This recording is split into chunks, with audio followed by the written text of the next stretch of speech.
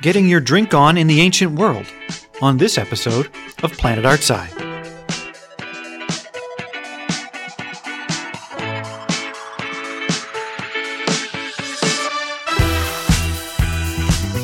Hello, hi, welcome to Planet Artsci, the official podcast of the Faculty of Arts and Science at the University of Toronto. My guest today is Steve Batchik, a research associate in the Department of Near and Middle Eastern Civilizations and the Archaeology Center here at U of T. This summer, Steve is leading a field school in the former Soviet Republic of Georgia. He and his students will be excavating a Neolithic site dating back more than 8,000 years, where they are uncovering the earliest known evidence of wine production. That's right, 8,000-year-old winemaking. Steve's research isn't just about how they made the wine, although he knows a thing or two about that. He's also exploring the role wine played in that ancient society, as well as the role it played as the people from that region spread out across the Middle East. So pour yourself a glass and settle in. This is Planet Artsci, so stick around.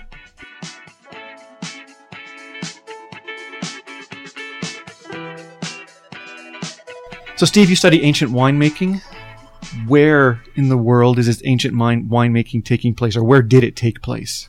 Well, ancient winemaking is one of my areas of interest that I study. I predominantly study the ancient societies of the Near East, of the Middle East. But in particular, in my studies in examining wine, it's led us to looking at, the Caucasus specifically, and, the country of Georgia in particular, where the earliest evidence of wine production actually emerged. Now, Georgia, that's near Russia, Turkey, Azerbaijan, yes, the Black Sea area? Yes, the Republic of Georgia. As my friend always says, think caviar, not peaches. Right, okay. And what exactly are you researching there? The main focus right now is we are excavating a small Neolithic village. It dates to about 6,000 BC approximately is what we're looking at. We are looking at their entire way of life, how they lived, what food stuff they were growing, eating, producing, what their trade interactions were, and as part of that, one of the things we're investigating, because it's shown up in the excavations, is one of the crops that they are growing is grapes. They're domesticated grapes, and this is actually the earliest evidence of domesticated grapes we have in the ancient world. And we're mustering, with a lot of help from some people all over the world, evidence that they are actually using those grapes to produce wine. Okay, let's go back a step, though. Who were the people that were living there thousands and thousands of years ago in the Neolithic period? What was that culture? Who were they? Well, who were they? We never really know. Looking that far back in the past, we give the archaeological culture a name. It's called the Shomo-Shulaveris culture. It's named after the sites that this culture was first identified at. So the main site that it was originally found at is the site called Shulaveris Gora, which is really actually about a kilometer away from the site that we are excavating at now, called Gadachriti. Now, this site, it was a village at one time, or is it more specific than that? It was a village, nothing too exciting when you really look at it. It is maybe about 1.5 hectares in size. It's small, round houses is the main architecture that you find, with little... they're all made out of mud brick, I should also say, and then small mud brick basins and whatnot around.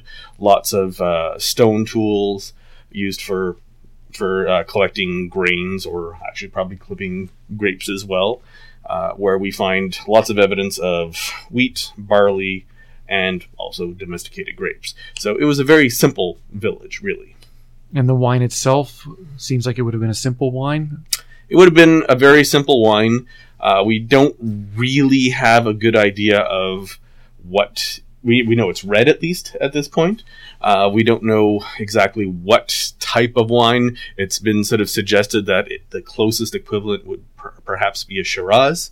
Okay. But this is an educated guess at best, I believe. We're not going to find it on the LCBO shelves. You will not. So how did you say you found evidence? You found evidence of like wheat and barley and grapes having been grown there. So at what point are you able to make the leap to they were creating wine? At what point does it not become a leap? Does it become more evidence-based? Right. Well, this falls into an avenue of research that I am not an expert in. There's actually probably only one or two experts in it in the world right now. But we are working with pretty much the man who initiated the whole avenue of investigation, which his name is Patrick McGovern. He's at the University of Pennsylvania. And so when it comes to the excavations, we, obviously the stuff is, the seeds and the fruit are organic. They do not survive, 8,000 years in the soil. So what we are left with are the carbonized remains. And so we find grape seeds in the excavations, and we can tell from the shape of the seeds whether they have been domesticated or not. But then there are also sometimes the changes haven't happened all the way. Like when you domesticate these plants, they go through some physiological changes that show up in the seeds. And sometimes that hasn't shown all the way, but you can actually even still sometimes, if you're lucky, pull out genetic material and you can see the genetic markers from domestication. So we have evidence of that we've got domesticated grapes. But the question of how we can actually say it's wine is a little more complicated and falls into, chemistry, where when you produce the wines, and then, when you make wine and then when it dries out, if it leaves a residue, as you probably see in any empty wine bottle and whatnot, the chemicals kind of break down and leave a signature that would be unique for wine itself. In this case here, the main thing they are looking for is something called tartaric acid. And so you can, if you are lucky, if you're fortunate, you can find traces of it, and that is your evidence of wine, or at least one of your best evidence of wine. The other thing that helps us too is that as a way of stabilizing wine, right? Because wine, if it gets too much oxygen, it'll turn sour or whatnot, turns into vinegar. But one of the oldest ways that they stabilized their wine was to actually put tree resin in there. And so, like Greek retsina, same basic concept. And so you can actually find some chemical signatures of the resin as well. So the combination of the tartaric acid, which you could argue could be from grape juice, but you combine that with the evidence of the tree resin, that pretty much solidifies the idea that you're dealing with wine. And so this culture went from accidentally discovering wine by having grapes ferment in the bottom of some sort of vessel and become alcohol, to intentionally growing grapes and processing them to create wine. But then what role did the wine play in the culture at that time? Do you have a sense of for the Neolithic culture, was it just a way to get hammered after a long day in the fields or killing wild animals? Probably not. When you look at, one of the best examples is there is a great jar that you can see in the Tbilisi, in the Georgian National Museum in Tbilisi today, that comes from a contemporary site. I think it's about 100 years later. And of course, I'm drawing a blank on the name of the site itself right now, but you look at it and you can actually see them they've actually, in plastic decorations, they've molded out of clay grapes, basically a cluster of grapes onto the vessel itself. And actually, we found more of these, or at least fragments of these vessels, at other Neolithic sites. Particularly, there's this one called Aruhlo that's being excavated by the Germans. So the fact that this imagery is starting to pervade so much of their culture would seem to suggest that it's much more than just a way to get hammered. It is something that has become deeply embedded in their culture. When we think of wine today, the first culture we always think about is the French, right? And but what symbols do the French have with wine? Well, I guess if you go to churches, you can see grape clusters popping up and stuff like that. And so it's kind of the same concept. And actually, if you go to Georgia, the Republic of Georgia in particular, the French have nothing on them when it comes to an obsession with the grape. You'll be walking down the streets and like the fences that everybody has have molded clusters of grapes on the walls, all over the churches, illustrated manuscripts. Everywhere you look, you see the evidence of grapes, like images of grapes. So it's something that has been deeply absorbed by their culture, and it's become very important. And it looks like you see the roots of that going back 6,000 BC. Okay. And now your research, you're talking a little bit about how the winemaking spread. So where did it go, and when did it go, and how did it go? That's easy. It's a complicated question. Really? No, I seemed pretty simple when I said it. Well, this again comes back to this idea of the early Transcaucasian culture. So this culture began, it grows out of that Neolithic culture. So it starts probably about the 5th or 4th millennium, probably 4th millennium, but we're having a lot of issues arguing about the dates of that right now. And it starts in basically the Kura and Araxes River basin. So the Kura is in Georgia and the Araxes is in Armenia. So its homeland is within those two countries, if you will. And they are, again, it's a simple village life, although we do have evidence of more complexity popping up every year, it seems. There's always some new surprise popping up. Then sometime around 3,300, 3,400, these guys start to spread out of the Caucasus itself, and they spread out in this sort of two-pronged route, if you will. They go east down into Iran, going as far south as the Kangavar Valley, which was actually a place that the Royal Ontario Museum excavated in the 1970s, the excavations at Godin Tepe, which incidentally actually was the first vessel that they found a vessel that was dated to, again, the 4th, 3rd millennium. That was the first vessel that Pat McGovern had actually tested that proved that it had wine. Oh, wow. Yeah, and it sits in the museum today. Over here at the ROM. At the ROM, yeah. So they go east into Iran, but then they also go west, and they go all the way through eastern Turkey, down into Syria, all the way down into Israel. So it is an extremely wide dispersion. And the question people have always wondered is, what were these people doing? And so this is where I put forward the idea that they may not necessarily have brought wine with them, but they brought the skills, the know-how. And they probably packed a couple of bottles. Probably, although it was probably wineskins more at that point. Because try to go that far with a clay bottle, sure, wouldn't really survive. And so my hypothesis, at least, is that when they move into these new regions, which are always populated, they're not moving into empty areas. There's already cultures that are there that have been developing on their own for thousands of years. And they move in, and they always seem to live side by side, and they form this sort of symbiotic relationship, it seems. We can see in some of the larger settlements that the early Transcaucasian people almost settle into little neighborhoods. It's, much like you see in Toronto today with Chinatown, Little Italy. This is kind of human behavior. We do that all the time. Right. And we did that 5,000 years ago, it seems. But then they also set up these small villages always on the outskirts of the major settlement systems. And what I suggested is that it's in these small farmsteads that they are essentially making the wine. They're growing the grapes, they're making the wine, and then they are then shipping it to the big towns, if you will. Some of it is staying locally, they're drinking it themselves, but a large portion is going to the city centers, where this, of course, is the perfect time as well, because this is where cities are developing, and you have elites coming up, and they're trying to look for all the symbols and all the trappings of power, if you will, or ways to actually manipulate people. And wine sort of fits beautifully into that system.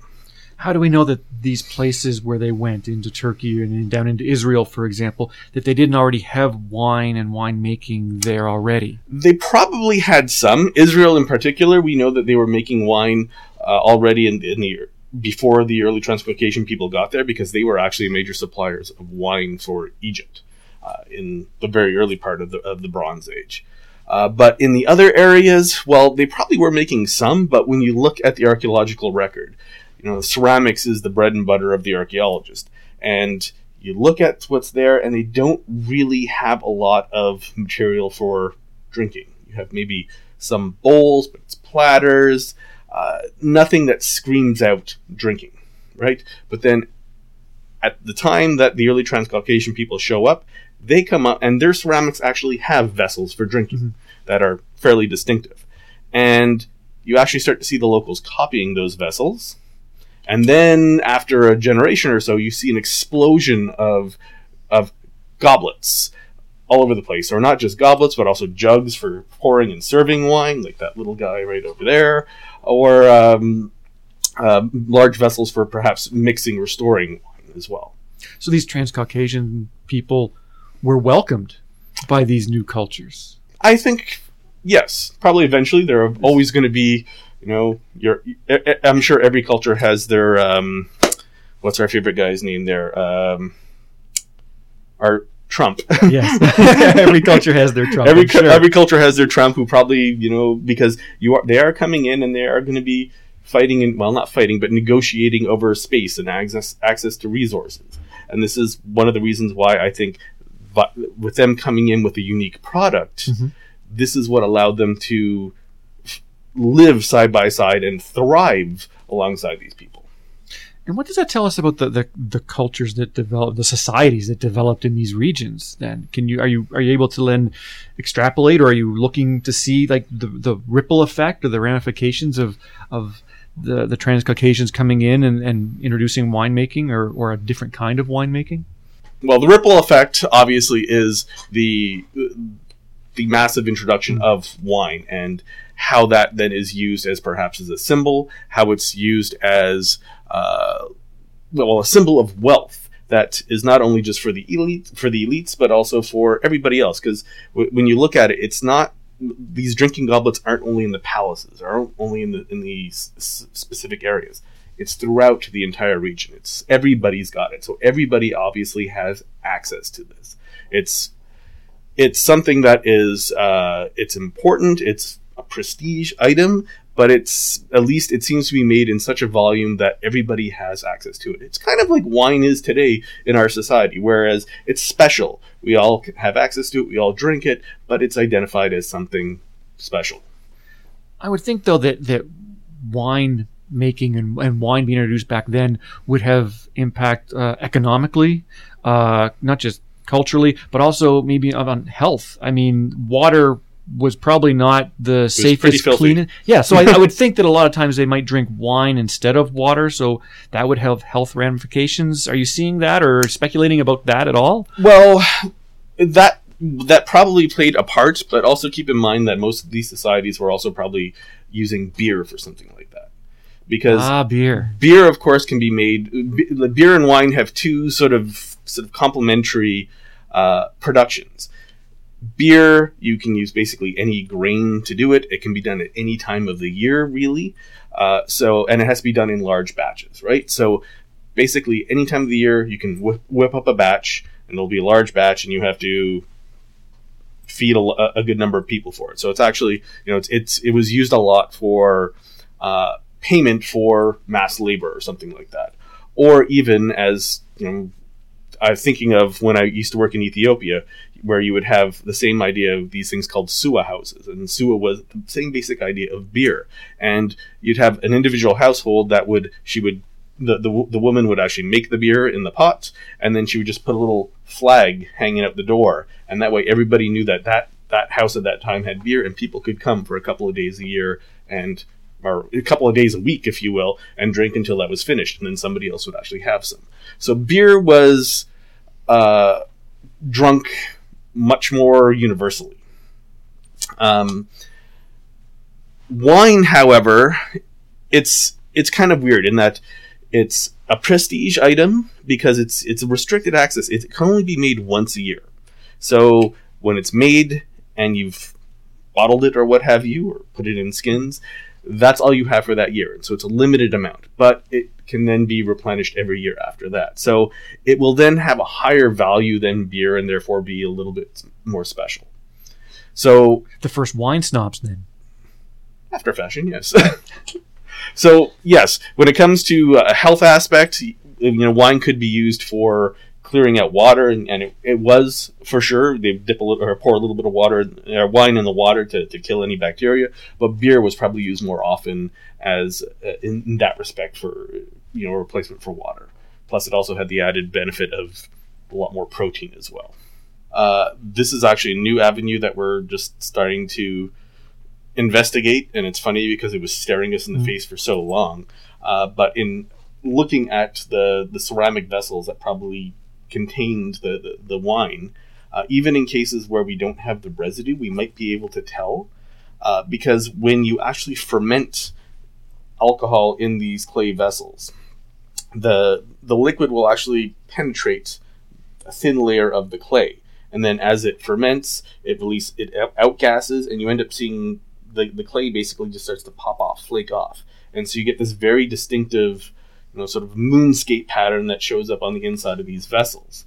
And so we're actually starting to find that more and more in a lot of vessels that we actually think might have been used for wine, in particular for the early Transcaucasian culture, but we think also now we can use this for the Neolithic in lieu of being able to have the chemical evidence, which is often very difficult to have, you have to be very lucky to be able to get the right chemicals.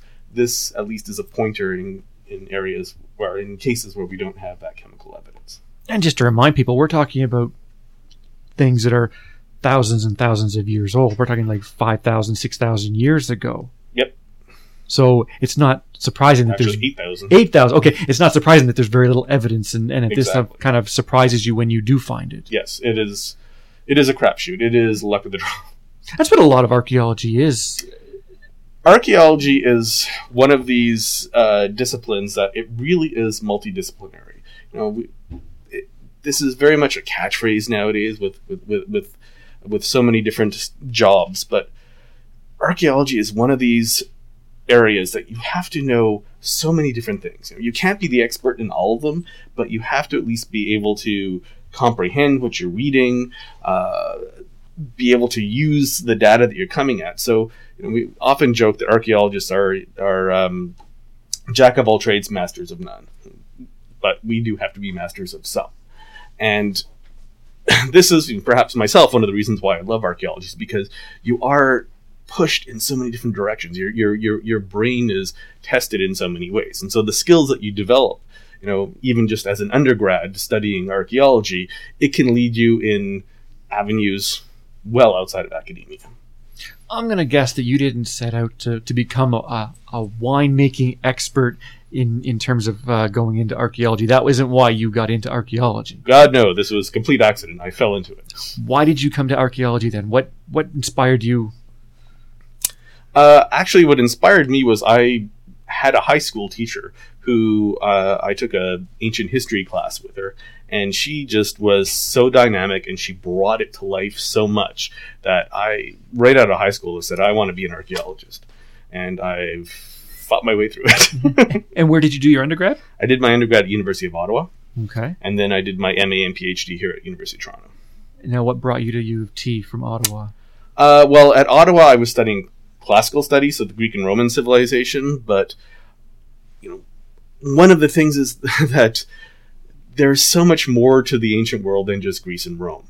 And when you actually look at it, for all of Canada, U of T is the only place that actually does Near Eastern studies. You have Wilfrid Laurier that does deal with it as an undergraduate, and UBC does have some as well, but U of T is the only place that covers the full spectrum of Near Eastern archaeology and does it for undergraduate and graduate work. And I just found the Greek and Roman world, as interesting as it was too limiting for me. And I was always fascinated with stuff, in particular in Turkey, is what actually got me pulled further east, if you will, and further back in time. So what led to winemaking? Well, again, it was completely accidental. My dissertation was working on this early Transcaucasian culture, and I basically finished up with no explanation as to what exactly these people were doing. The argument was whether it was a migration or whether it was the result of the spread of this material. Was it a migration or was it a result of something else? And didn't even know how to approach the other question. It was beyond the purview of the dissertation. And it just actually was happenstance. I was not entirely sure what I was looking for, but I came across Pat McGovern's work on the internet, and I was just going through his website, and I saw the map that he had that showed the distribution of where ancient wine was, where grapes grow naturally. And I looked at it and I said, damn it, that looks familiar. Right. And so I took his map, and one of the skills I deal with is geographical information systems, and that was a big part of my dissertation, where I was looking at the actual spatial distribution of all these sites. And so I took his map and I overlaid it with my distribution of where all of the sites that produce this culture are found, and it was like, wow, look at that, it overlays beautifully. And that was a hint that I maybe needed to look in this direction. Now, I understand that you use a lot of modern, really, leading edge technology. I know you've used a drone, for example, to get some aerial photography. Can you talk a little bit about the technology you're using at the site in order to make these discoveries? Well, when it comes to the site, yes, there's a lot of technologies that we're using and still emerging. Like, again, this archaeology, we steal from every other discipline around. We steal from physics, we steal from chemistry, we steal from engineering, we have to do modern languages, ancient languages. It's, again, jack of all trades. And so with this site in particular, well, we have the drone that we're using for doing aerial photography and also building 3D models of the site itself or of the excavations. You use the same software to be able to build 3D models of the objects that you're finding. Of course, everything is going to be recorded spatially with the total station, so we're using survey equipment, and all of that data is brought into geographical information systems that you will use for mapping and analyzing sort of spatial patterns. And one of the things we will be experimenting with is also sort of 3D recording using cameras, and the idea of being able to create immersive environments for, say, the classroom, so that you've seen on the news right now that that all these 3D helmets now that are coming out, Oculus Rift, and yes, or even just being able to slide your cell phone into it. Like this technology is now becoming ubiquitous, and some content needs to be developed. And so one of the things we're actually going to be working with this summer is the idea of building some of this 3D content specifically for classes like archaeology, so that you're actually recording what it's like to be in a trench or in an excavation or doing analysis. And so students will be able to don these 3D tools and be able to look around to get a full view of what being on a dig is actually like. So they'll be in a classroom here at U of T. They'll put on these goggles or whatever the mechanism is, a helmet, whatever it happens to be,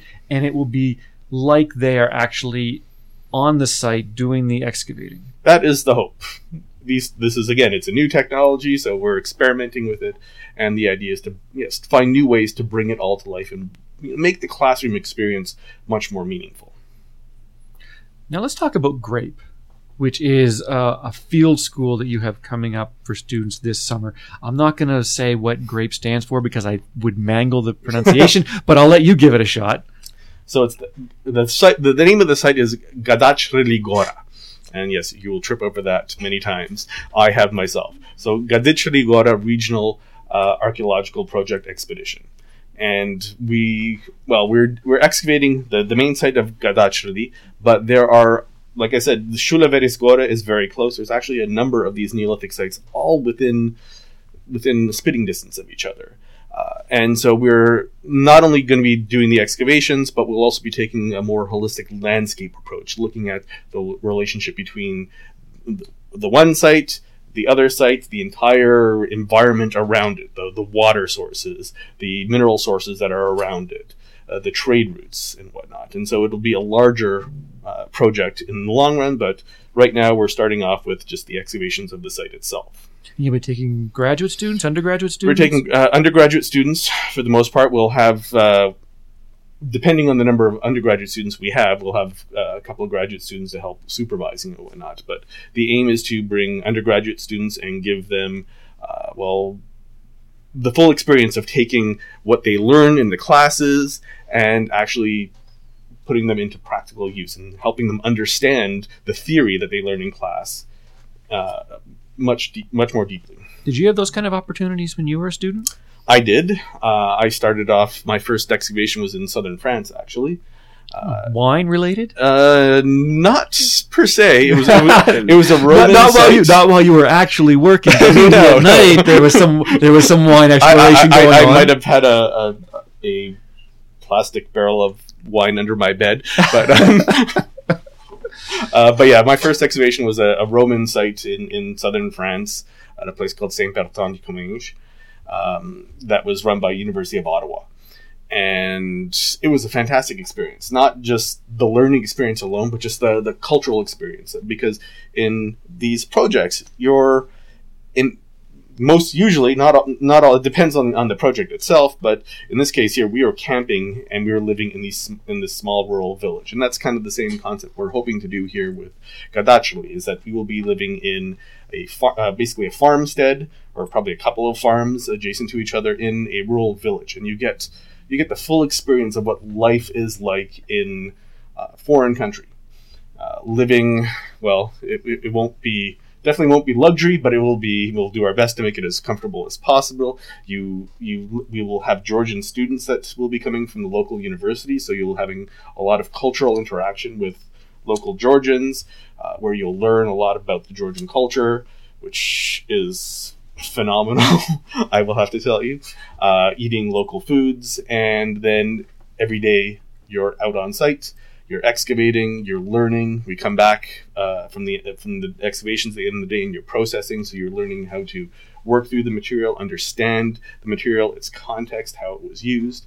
And then on the weekends, we will have day trips to important sort of cultural or historical centers, and maybe the odd winery. Where is your research going next? What's the next question that you're trying to answer, or the question after that? Well... Right now, we're focusing on the Neolithic, but I think the hope will be, after we're done with this site, is to come back to my early Transcaucasian culture again and try to investigate the earliest roots of it in the Caucasus, and well, first of all, sort out the chronology, because as you know, my description at the beginning, there's a lot of hemming and hawing about when it all starts. But then also understand it better, because really, when you look at the 700 plus sites that you find this culture at all across the area, we have very few that are actually fully excavated. So the idea to be able to go back, find one of our earlier sites, and get a good holistic understanding of what that culture actually looked like in the homeland, I think would be powerful and really important. And then, hopefully, the idea would be also to eventually maybe move to another site in another region in one of the other, like the migrant zones. I also work with the University of Toronto project at Tel Tainat in southern Turkey. Mm-hmm. Yep. I've been working there for 16 years, and that's actually one of the reasons why I was working there, was because this is an area where you found the early Transcaucasian culture. And so the hope would be that one day we'll be able to actually go and investigate one of these, what I'm thinking are the bodegas, the wine production areas in perhaps this area of southern Turkey. So we shall see. Why is it important to know about these cultures that are 6, 7, 8,000, 9,000 years old? Beyond the idea that knowledge itself is important, why do we care? Or why should we care? Well, this is us. This is our history. This is, how can you rate our own possible history, our own understanding of ourselves, or how do we actually relate to other cultures if we do not understand where it all came from? I guess that's one of the standard answers that everybody always gives, but it's actually kind of true. And specifically when you're dealing with the question of something like wine, this is something that everybody can actually relate to. Everybody knows. Everybody's probably drunk it at least at some point, and it has deep meaning to everybody in every culture, it seems, almost. Think of the religious role, the way that wine plays in, say, something like Christianity. It's something that's pervasive in our society. So how do we understand, as you were asking, how did this all get started? How did it spread? These are actually larger, important questions that, beyond satisfying just general intellectual curiosity, will actually say a lot about us. I can imagine a coffee table book on the history of winemaking. That would be amazing. And that would put it in people's homes who aren't archaeologists or historians, who are just wine aficionados, casual wine drinkers, what have you. But there it is, the history of wine. Yep, that's down the road, that is one of the things we're hoping to go for. One of the interesting things that comes out of this too is the variety in wine production. We just think that you take your grapes, you crush them, you ferment the juice, and that's that. But there actually when you go through the ages, people actually approached how they made wine differently, or even how they even grow the grapes. We think of all these trellises of grapes that are growing down Niagara, but what did people do before we actually had wire to be able to string this across? They would train them up trees, or they would actually just grow them on the ground. You can go to Santorini in Greece, and you actually still see this weird way that they grow their grapes, that it's all circular. It's like a bird's nest, and you pull the grapes out of there. We all have different ways of doing it. We've kind of, unfortunately, we've sort of been obsessed with the Greek and Roman way, and that has pervaded a lot of Western culture. But when you actually cast your gaze further out, you can actually find a lot more amazing stuff. Even the way the Georgians traditionally make their wine is different from what we would do today, and a lot of winemakers would kind of turn their nose up at it, in that you make it in these things that they call qvevri, which are large clay jars that you bury down in the ground up to about the neck. Now, the way most people would make wine in the Western way, you would crush the grapes, you would leave them to ferment for a little bit, and then you take them out, you press them to get the juice away from the skins. You make sure that you don't have the skins touching the stems either, too, when you are actually fermenting it. And then you let it age by itself. Whereas the Georgians throw everything together. They crush the grapes, they throw the grapes, the seeds, the stems, everything goes in there together. And whereas in the case here, you would have it fermenting for maybe a week or two, and then that's when you would press it out. The Georgians leave it in those clay vats for 8 months or so. And it's in the ground, the temperature variation in the ground adds extra characteristics to it as well. So when you actually get true Georgian wines, the stuff is, the reds are opaque. They're so dark. They're so full of flavors. Honestly, I can't sell it enough. You have to really try Georgian wines. But unfortunately, some of the ones in the LCBO, the ones that seem to show up in the market here, are not necessarily the best. They really need to work on their marketing. But when you actually, especially if you can go over there and you try some of their wines, and it blows your mind. It's just so different from what we're used to. Some of them tend to be sweet, which again, our Western palates kind of turn our nose up at that, but it actually does work. Don't really want to drink too much of that stuff. It gets a little overpowering after a while, but in particular, the Russians love that, and so that's why we end up getting a lot of sweet wines here in the LCBO, because the Russian communities just gobble it all up. But if we can ever get a wider variety of Georgian wines in the LCBO and people could try them, it would just be such a surprise for everybody. They would fall in love with it immediately. Is there one or two you could recommend? If I were to go to the LCBO and look for a Georgian wine, right? Presuming they had Georgian wine. Well, the ones that I've seen here, there's this one company called Marani. Marani is actually the Georgian word for wine cellar. Okay. And so they have a dry red wine that is actually really, really nice. Kidzmaruli, if you can actually say that 5 times fast. Kidzmaruli is one of the more sweeter wines, but it's actually something that you probably need to try, just because it's so bloody unique. Right. And again, it's full bodied. Like it's beyond what we normally call full bodied wines. It's amazing stuff. And Talani Valleys is another one that I have seen white here. I actually just picked up a red when I was in Montreal the other week. So they are exporting them out. And then if you can, there actually is one, it's probably the most famous brand that has made it out of Georgia and into the North American market, but it's called Pheasant's Tears. And okay. And they actually bottle some of the stuff that's made in the qvevri itself. Talani and Marani are made in the more Western style, but because you have to make small batches if you're doing it in the Quevity. Right. And so Pheasants Tears actually sells some of the Quevity wines, and this is where you can get some of the great examples of how this stuff tastes.